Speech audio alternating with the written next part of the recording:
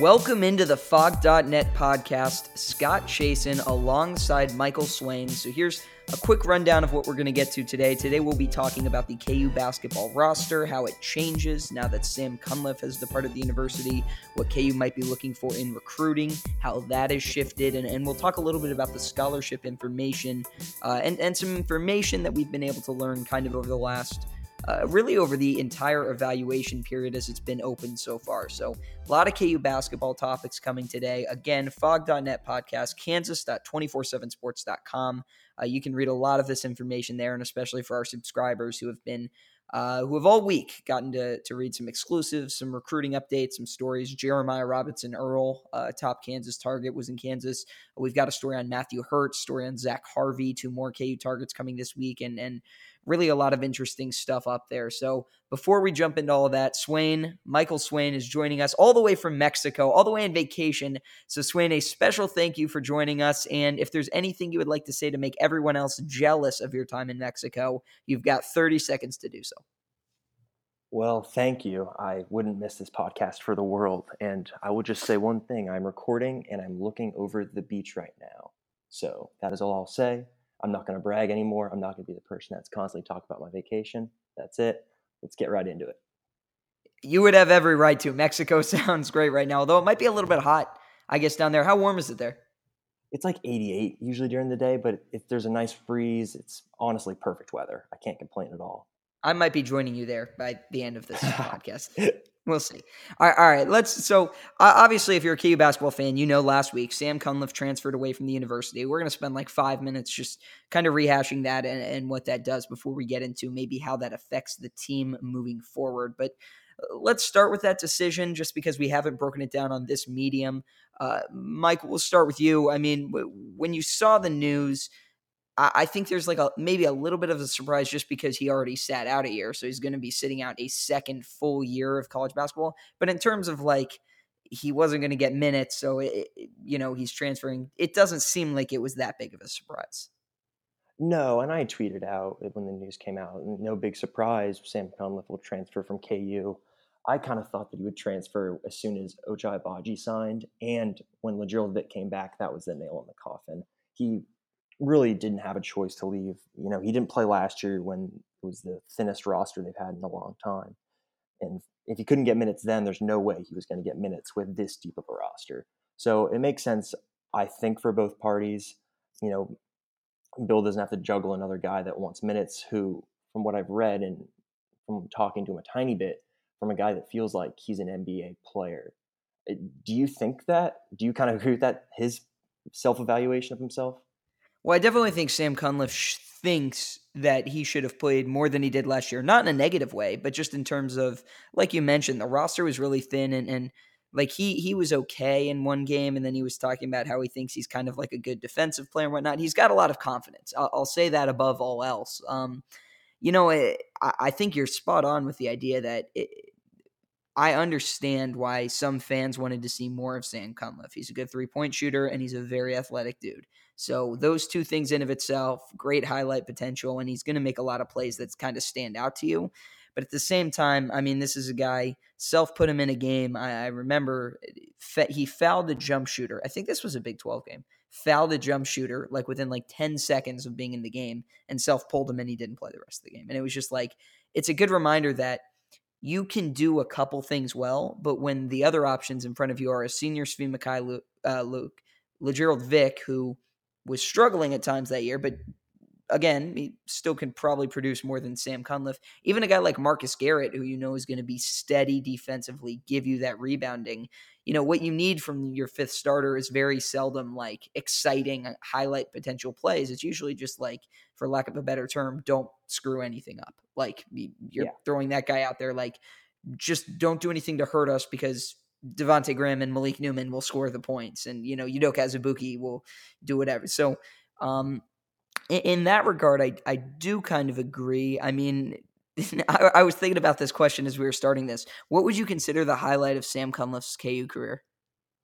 The first basket he made It was a lob that he had in transition. I don't remember what game it was. It was over Christmas break though, and he just had a nice, just in transition, a lob. It was his first basket for KU, and I think that was the only highlight that we posted at the Kansan from him in his entire time at KU.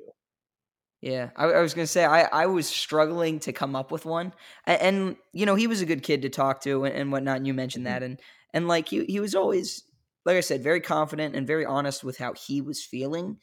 But I think he saw the writing on the wall, and I think he had a chance to compete for minutes when Ochai Agbaji returned, but I think he was still going to be like Kansas's sixth wing maybe. And then when Yeah. Lagerald Vick came back, I mean, obviously, it flipped it all. It didn't flip it all on its head. It just buried him a little bit more. And so you mentioned it being a good decision for both parties, and I totally agree. I think it's good that KU kind of granted him that release to any school other than a Big 12 school, and I think it'll be really interesting to see where he ends up because I could see him, impacting or affecting a program in a positive way. I mean, like I said, a 3-point shooter, having that guy on the wings, and an athlete, like who knows? By the time he's a senior, 2 years from now, he could end up being a really solid player. At the same time, it's so hard for him to say like, well, I'm going to sit out this year. And Mm. Kansas is going to try and recruit talent over me because Kansas recruits talent over everybody because it's Kansas basketball. So I'm going to sit out this year and let's say redshirt at Kansas. Well, what if he's in the same situation next year and now he's wasted another year? And, at a certain time, he was lucky, sort of, because he transferred midway through his freshman year and then sat out midway through, the first half of his sophomore Yeah. year. He played through 2 years, burned 2 years of eligibility, and also sat out a full year within those 2 years. So because of that, he can transfer, sit out another year, and he doesn't have to worry about applying for a sixth year waiver because he'll only be a redshirt senior in his fifth and not his sixth year. So in that regard, that really did free him up to transfer. And I guess uh, for him to be willing to sit out another year, I think speaks a little bit to maybe his growth and maturity in saying, I am maybe not even, it's not that he's not good enough to play at Kansas, but I won't have that opportunity. And I think if you were to like rank the KU wings in terms of minutes, it would be in some combination. Your top three would be Grimes, LeGerald Vick, and Marcus Garrett. KJ Lawson might be in that tier too. And that's really when you start to get into it. Then it becomes Ochai Agbaji versus Sam Cunliffe. And if you want to just take a look at the KU backcourt as a whole, because Charlie Moore and Devon Dotson are going to play alongside each other at times and eat up some shooting guard minutes. I mean, really, at best, Sam Cunliffe is your sixth guard, and he's probably closer to being 7, if my math was right there, because Yeah.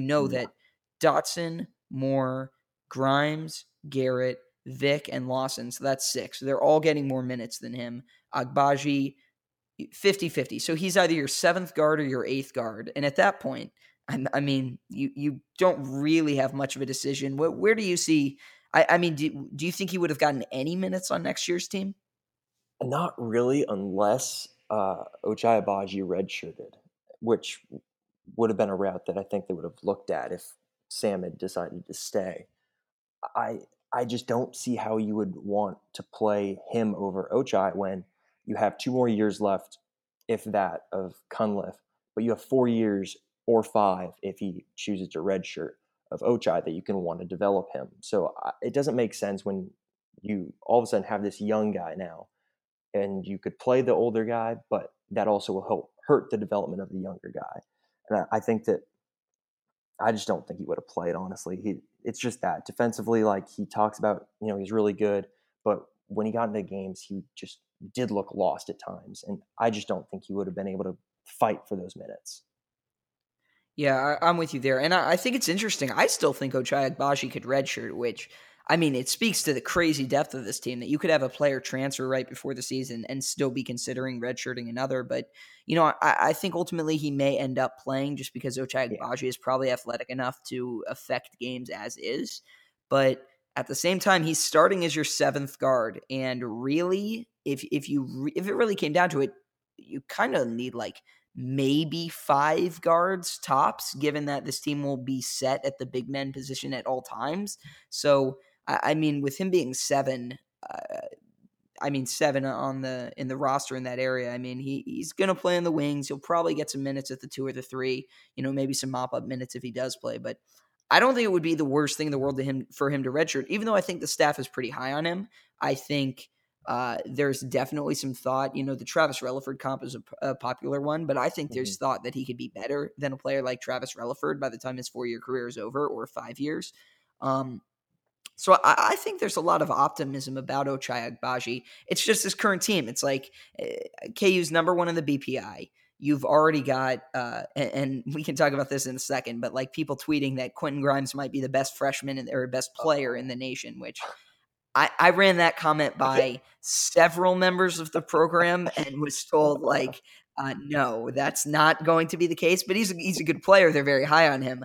But I was told, I was like, yeah, that's not. I'm not sure which college coaches were saying that Quentin Grimes would be the best player in the country, like John Rothstein tweeted, or Rothstein. But I was told that is maybe a little bit of an exaggeration of his talent level. Again, even though the KU coaching staff is very high on Quentin Grimes, I mean, they have made comparisons to other, top guards. I think he has the potential to even be better than a guy like a Kelly Oubre was in college.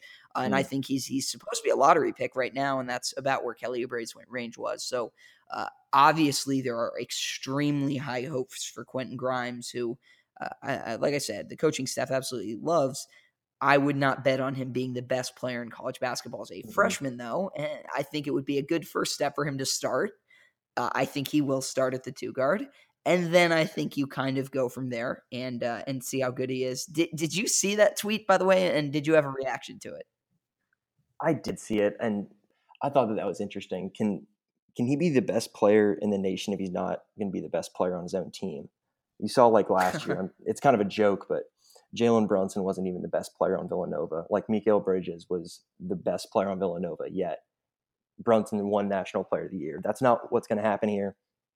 Grimes is going to be an incredible player. He'll be a top 5 pick, I bet, when it's all said and done. But I still think Dedrick Lawson's the best player on this team. Oh, yeah, I agree. Again, that's not a knock on Grimes, but, No. The KU coaching staff has called Dedrick Lawson their best scorer, their best passer, like a guy who just knows how to play. And Lawson may not be an NBA guy, but or he'll probably go early, but he may not be like an NBA star or a lottery pick or anything like that. But he should be KU's best player in this upcoming season. And again, I mean, neither one. I think we're both very high on Quentin Grimes. I mean, you just said you think he'll be a top 5 pick, and I definitely think he'll be probably a lottery pick, which I could see him more in like maybe the 6 to 15 range of that. But again, we're both projecting him as a high first rounder, so I think we're both definitely high on him. But yeah, when I saw that, I kind of laughed a little bit. So let's talk the KU rotation since we're on this topic. Let's just run through who we think. Maybe both think is going to start this year. Before Vic came back, I was thinking that Marcus Garrett would probably start just because he fits well with the starters, and it wouldn't shock me if he still started to begin the season, especially just because he does things that are different than what a lot of players in that lineup will provide. Charlie Moore, for example, if he starts, he's more of a shooter type. Quentin Grimes, good offensive player, although a pretty good defensive player. Dedrick Lawson, good rim protector, but obviously known as a scorer. Udoka Azubuike is going to be really good offensively, and defense actually needs to improve. So I think having Marcus Garrett at the 3 would be maybe a good fit. But I think the most common starting lineup you will see this year, the most common 5 right now will be Dotson, Grimes, Vic, Lawson, Azubuike. And I'm not sure that's the lineup that's going to start the year. But I think that will be the lineup that takes over when they kind of figure things out in non-conference play. Wouldn't shock me if Charlie Moore and Marcus Garrett started at the first few games of the season. But I think that 5 I just named, which again is Dotson, Grimes, Vic, Lawson, Azubuike, I think that will be your most common starting 5. Swain, where do you kind of see that out? I kind of agree with that idea, but I think that Charlie will end up starting for most of the season. And I think that also what we'll see a lot of is Dotson running the point, Charlie being the 2, Quentin at the 3, Dedrick at the 4, Doak at the 5. But pure starting wise, yeah, I think it's going to be Charlie, Quentin, Lou Gerald, Dedrick, and Udoka Azubuike. I thought originally Marcus would fit there because he would be the defensive guy out of the guards there, because you have Charlie who can shoot, Quinn, who's kind of an all around guy, and then you've got Marcus, who can kind of guard the other team's best guard, at least on the defensive end. Uh, I still think Dedrick Lawson at the 4 is great, and Doak at the 5. Yeah, as you said, he's got to improve defensively. Just his positioning has got to get a lot better. He's really good defending like pick and rolls, but when he's guarding out on the perimeter, he just sometimes can look lost and makes the wrong decisions. But I think at the end of the season, it would not surprise me if we see a crunch time lineup of Dotson, Moore, Grimes, Lawson, and Azubuike. Wouldn't shock me either, a crunch time lineup with both Lawsons in it, given Azubuike's free throws. Yeah, with Azubuike's defense, definitely. I think positioning, defensive rebounding, consistent effort going for those, and defensive rebounding obviously being a part of defense that I feel like sometimes maybe people kind of overlook. Wasn't good enough guarding not even guarding out like guards on the perimeters, but like you were talking, I mean, like Amari Spellman is a prime example of just like being in the right spots, knowing, how far you can range, consistent effort, consistent attention to detail, position. Like his rim protection should be a lot better than it is. He looks like an imposing presence because he's 7 feet tall and 280 pounds. But he should be a better rim protector. Flat out, people can say that he was a good rim protector, but the games KU lost last year was because little guards consistently drove to the rim and scored. And if Azubuike is this great rim protector, then theoretically he should be shutting those things down. And obviously he wasn't able to last year. So I expect him to make a pretty sizable jump forward. One more thing on Sam Cunliffe, because it's interesting now for the 2018 class. So that's the current class in recruiting. This actually does open up a scholarship. And recent news reported, I want to say it was ESPN first, the idea that Kyra Lewis, who is this 4-star point guard, he's been a riser. When I first spoke with him and first kind of did a story on his recruitment by KU, he was a fringe top 100 guy. I think he might have actually been just outside the top 100. He has since kind of risen up the ranks. I believe he's in the 30s now. I'll go back and check that. But Kyra Lewis, pretty good point guard. Pretty interesting because the KU staff has been on him. He actually said in an interview that a KU assistant told him he could be like a better Frank Mason, which I chuckled at because I'm fairly certain that's probably not what the coach told him, but it was probably something along the lines of like, you could be like Frank Mason or something. And he may have interpreted it that way, but I thought that was interesting. I've kind of looked into things a little bit and kind of the sense that I get talking to all parties involved is that I think Kyra Lewis is likely the big school in his recruitment right now is Alabama. It's the in-state school, and Memphis is another one that's in on him. Or Memphis is another one that's been mentioned because of potential package deals. I don't actually believe they've offered him, but that could be interesting if Penny Hardaway wanted to kind of jump in and say, hey, we'll reconfigure, like we'll make things work to get you on campus now so that you can play with some of these guys who have been mentioned in package deals with. That's a kind of fluid situation. But Alabama seems to be the school that if he were going to go to one in any class, they seem to kind of be the favorite for him.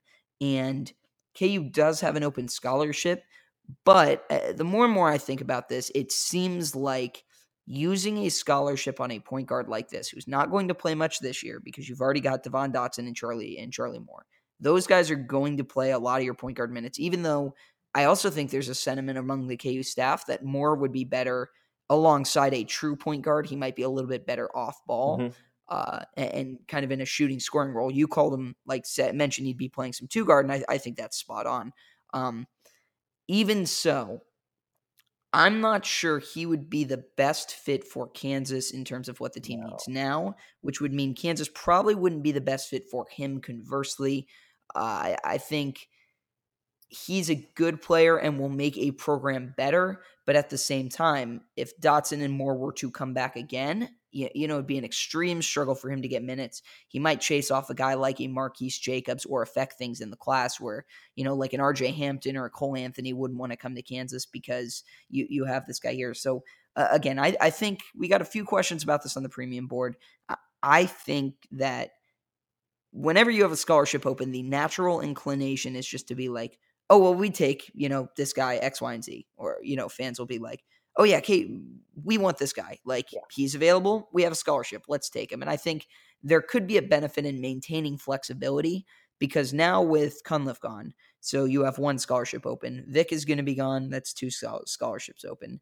Azubuike, Dedrick Lawson will probably both be gone. That's 4 scholarships open. Quentin Grimes will almost certainly be gone. That's 5 scholarships open. Sylvia DeSosa could be gone. That's 6. What if Devon Dotson blew up and went? That would be 7. You want to maintain as much flexibility to fill in your class with the players that you need when you're going to be in a situation where they're going to know they have Charlie Moore coming back. So you're going to have a point guard back. They will have almost certainly Marcus Garrett and KJ Lawson back. Yep. So you're going to have a couple wings. David McCormick is almost certainly coming back, and they're going to be bringing in a couple big men in the class. So you've got kind of that situation there. Now you've got the kind of makings of your roster. You want to start to fill it out. And if Kira Lewis then becomes a gigantic priority, then you go after and add a guy like him. But it's so tricky when there are so many guys with that type of decision to really load up. I mentioned this. Someone asked me how big they see the class being. I don't think KU would take 5 or 6 guys in the early signing period just because, I mean, LeGerald Vick was expected to go. Malik Newman was expected to go. Neither of these guys were selected in the draft, and Vick obviously returned to college. So you never really know. So in that regard, there's so many like intricate and kind of complicated things with this recruiting class that I would not expect Kira Lewis to be brought in, even if if he did reclassify, which should be announced. I think he said at the beginning of August he's gonna formally announce that. So I think it's interesting to track. I don't think it's impossible because I do think the KU coaching staff likes him in general, but I think, like every decision, there would be a lot of kind of roster construction and things like that to kind of navigate. Where do you see in terms of the KU roster? I mean, who do you kind of see leaving early, and do you have a guess on how many scholarships they'll have next year? So I wrote down, so Dedrick will be gone, Doak will be gone, Quentin, LeGerald. I wrote Charlie's a question mark, but I kind of thinking about that. That's crazy to think that he would leave early. And I do agree with that. I didn't write down Dotson's name, but I really like that. I think that if he does play really well and he does get up in those minutes where he's in the 20 to 25 minute range, I think it's not unthinkable that he could leave early. I don't see it though. I think he could be a 2 and done more than a 1 and done. And for filling the scholarship this year, I think of it as this to compare it to professional sports. At least it's like cap space. Your scholarships are your cap basically, and what you're doing now is you have open cap space, so you can, if you need something, you can make something work. Where, if Kira Lewis, if the coaches are high on him and they really want him, then they can go that route. But they don't have to. They can wait till next year and save the scholarships. But I don't know necessarily what numbers they'll be at to come when the end of the season comes and everyone declares for the draft. So what do you think they're going to do with that last scholarship? Do you think that they're going to go after a wing, not fill it this year? I mean, for filling it next year. Do you think they go after a wing? Do you think they're going to go after another guard? What do you think next year's team is going to need? Okay, so if I'm kind of projecting what they're going to need, I think they're losing probably at least 2 big men. I think they're losing their top 2 wings, and I think they might retain both point guards. So I think the top of the recruiting class, the best players, are going to be 5-star big men. I think KU will probably bring in at least 2 of them. I mean, the 2 names I've given and that I continue to think KU is hitting hard right now are Jeremiah Robinson Earl and Matthew Hurt. Bill Self and Norm Roberts were out to see Jeremiah Robinson Earl, and KU had 3 coaches out to see Matthew Hurt this weekend and last. So clearly those 2 guys are gigantic priorities for that staff. And in terms of wings, there are a lot of different names that have been thrown out. I continue to think Samuel Williamson is one. You could look at guys like Malik Hall, who plays for Mocan. You could look at Chandler Lawson, who's another guy. Like, I think the top priority of the class right now is it's wings and big men, because even if you do lose a guy in Devon Dotson, you can make that up if you, for example, bring in a combo guard and have that combo guard play alongside Charlie Moore. So if you're counting your RJ Hamptons and Cole Anthonys and your combo guards as more of like 2s, if you're counting them as wings, basically not point guards primary, then I think that's where KU really like starts to look to kind of build its class. There's some really interesting point guard names in there. Nico Mannon is one that a reclassifying player that I have, at least in conversations with people who are very familiar with him, I think there's a belief he might be a lot better than even his ranking, and I think we have him at 11, and I think there might be a sentiment that he could be a legit top 5 guy, and Josiah James is another one that uh, I think he really impressed some people, not only with what he did at the FIBA Americas, but what he did just in training camp and whatnot. Mhm. So, in that regard, I think there are a couple really interesting point guards that a team like Kansas could go after. Obviously, Marquise Jacobs is a little bit lower in the class, a little bit of a smaller guy, and he's another guy. You mentioned the cap space thing. If you take him, he's probably going to be there for 4 years. So you're giving up a scholarship for 4 years, which is okay. You can afford to do that when you have, a 7-person class or a 6-person class, Yeah. whatever. But then, like, if you take him and you take Kyra Lewis, and then let's say one of the other point, like Josiah James wants to go to, like, now all of a sudden you've loaded up with 3 point guards, and maybe one of them is going to get minutes, So that's kind of why I talk about that minutes distribution. But I think this KU class will be built around its big men. And I think it's very fascinating. We can talk about this briefly because I actually asked Jeremiah Robinson Earl and Billy Embody of 24/7 Sports. I reached out to him and had him ask Matthew Hurt the same question. And this will be coming in a story a little bit later. The fit for Matthew Hurt next to Jeremiah Robinson Earl is Yes. really fascinating because neither one of them is a center. And so I think if they played together, KU, you could see maybe even have a little bit of trouble, like with gigantic big men. However, that is a duo that would be Oh, ridiculously mobile, running up and down the floor. It would have shooting. Matthew Hurt is a phenomenal shooter, and he is a lot stronger than people think. When people say like deceptively whatever, it can come from different things. I do consider him deceptively strong because his upper body does not look that strong, whereas his lower body really does. So it's an important reminder that when he gets with someone like Hootie, Andrew Hootie, the KU strength coach, he will bulk up a little bit. And so I think if he were to come to Kansas, you would see him add a little bit of strength, but really maintain that flexibility to have a really strong lower body, which would help him get up and down the floor and guard big men in the post because he doesn't get moved as much as you'd think for a guy who, quite frankly, he doesn't weigh that much. And again, his upper body, his arms, his chest, they're not gigantic, even though I think he has an okay frame. I think he's an ultimate guy that if you just take you glance at him, someone asked on the board, is he a good rebounder? It's like, that guy's that good of a rebounder. He doesn't look like he battles opposing big men. I think he absolutely does have that capability. So I think putting him next to a guy like Jeremiah Robinson Earl, who's listed at 6'9", apparently he measured at 6'9".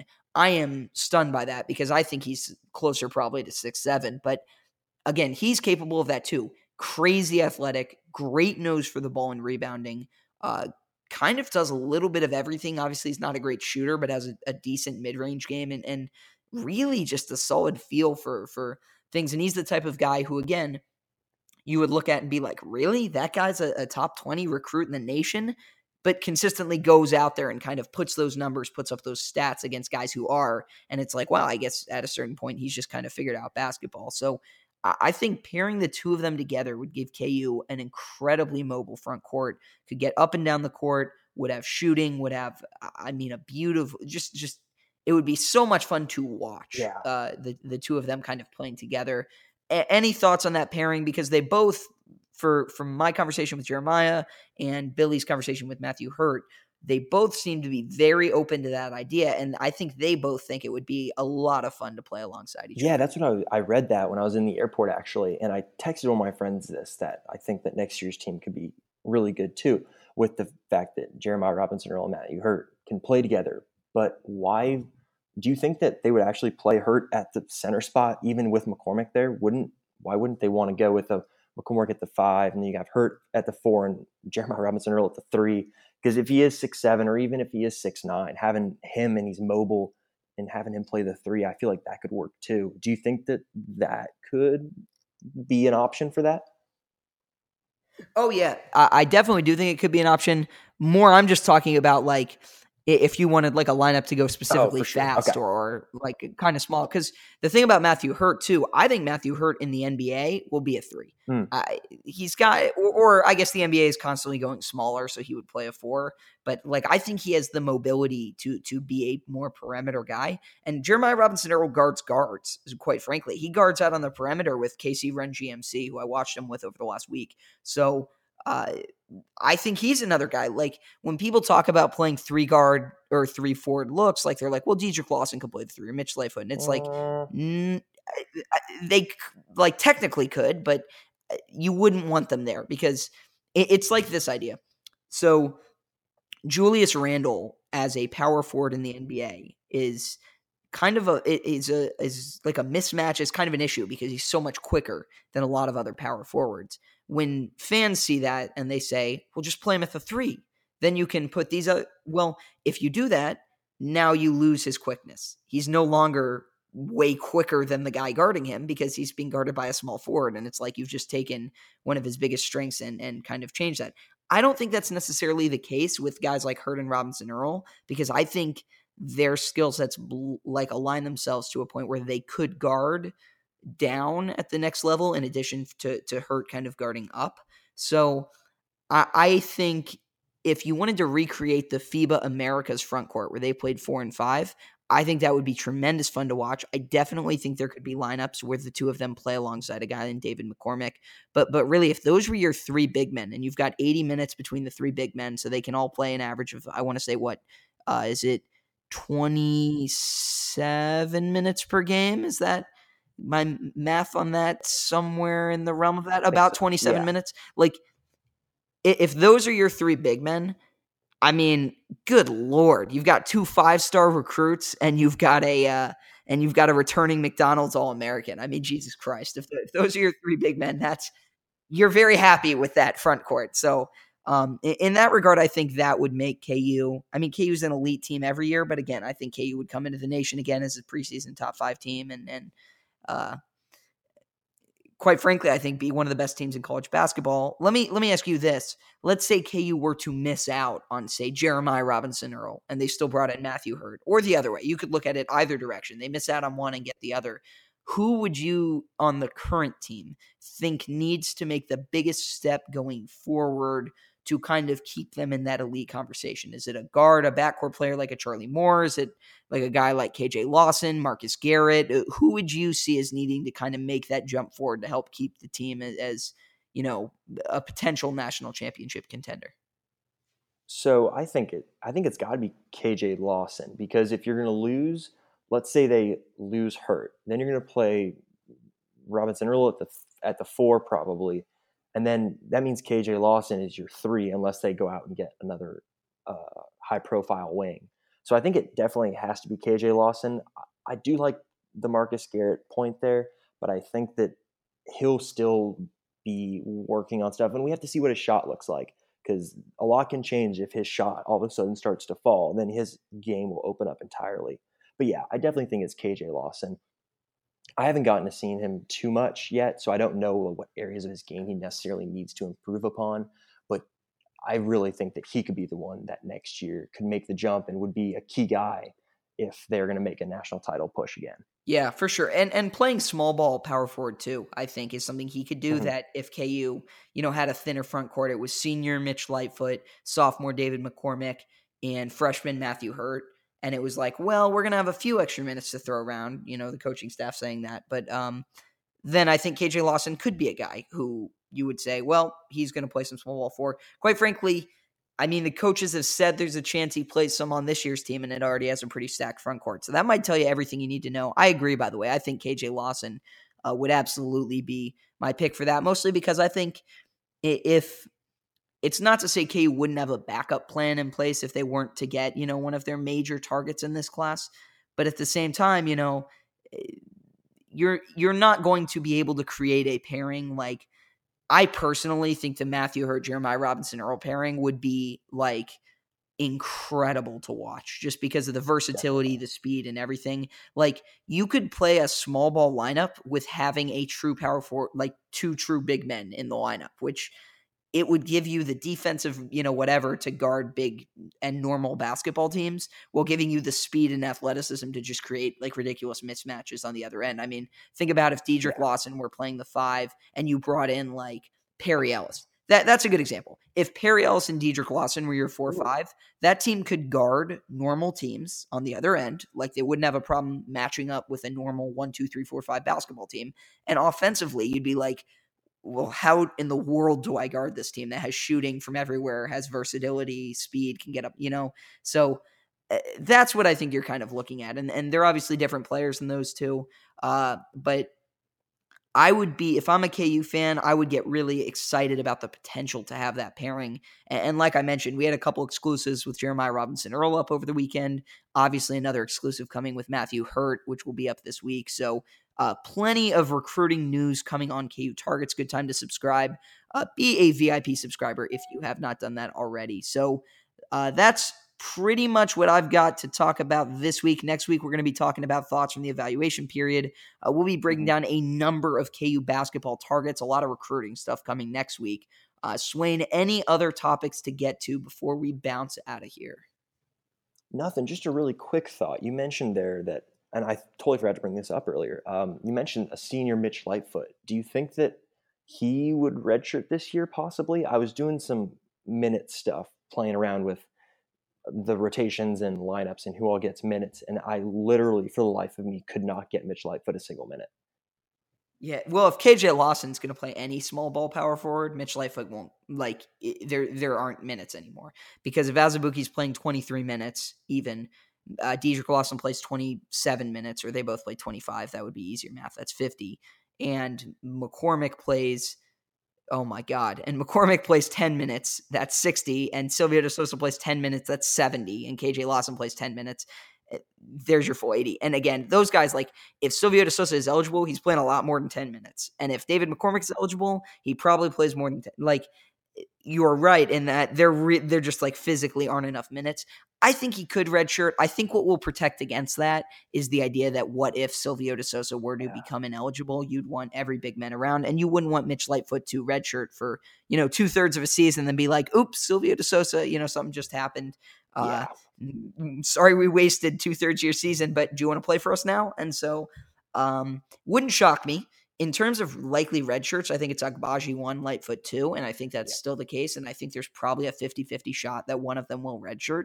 But I do agree. It is near impossible to get him minutes right now just because of the way the KU roster looks. And credit to him for sticking around. All signs are, even though Sam Cunliffe was one of his good friends, that he'll be sticking around. So credit to Mitch Lightfoot for having that dedication and wanting to be a part of the program. He's obviously a gigantic KU fan growing up.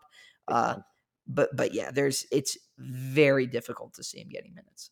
For sure. Awesome. I love it. Alrighty. Well, enjoy Mexico, and we'll see you back here next week. And thank you to everyone who listened to our podcast. Obviously, had a gigantic listening last week, talking a little bit about the Hardwood Classic and Folly Dante, Malik Hall, and some of the KU recruits that are around. So a lot more KU basketball recruiting and evaluation stuff to get to next week. Should be a lot of fun. This has been the Phog.net podcast. Visit kansas.247sports.com for all of your KU info, and we will talk to you next week.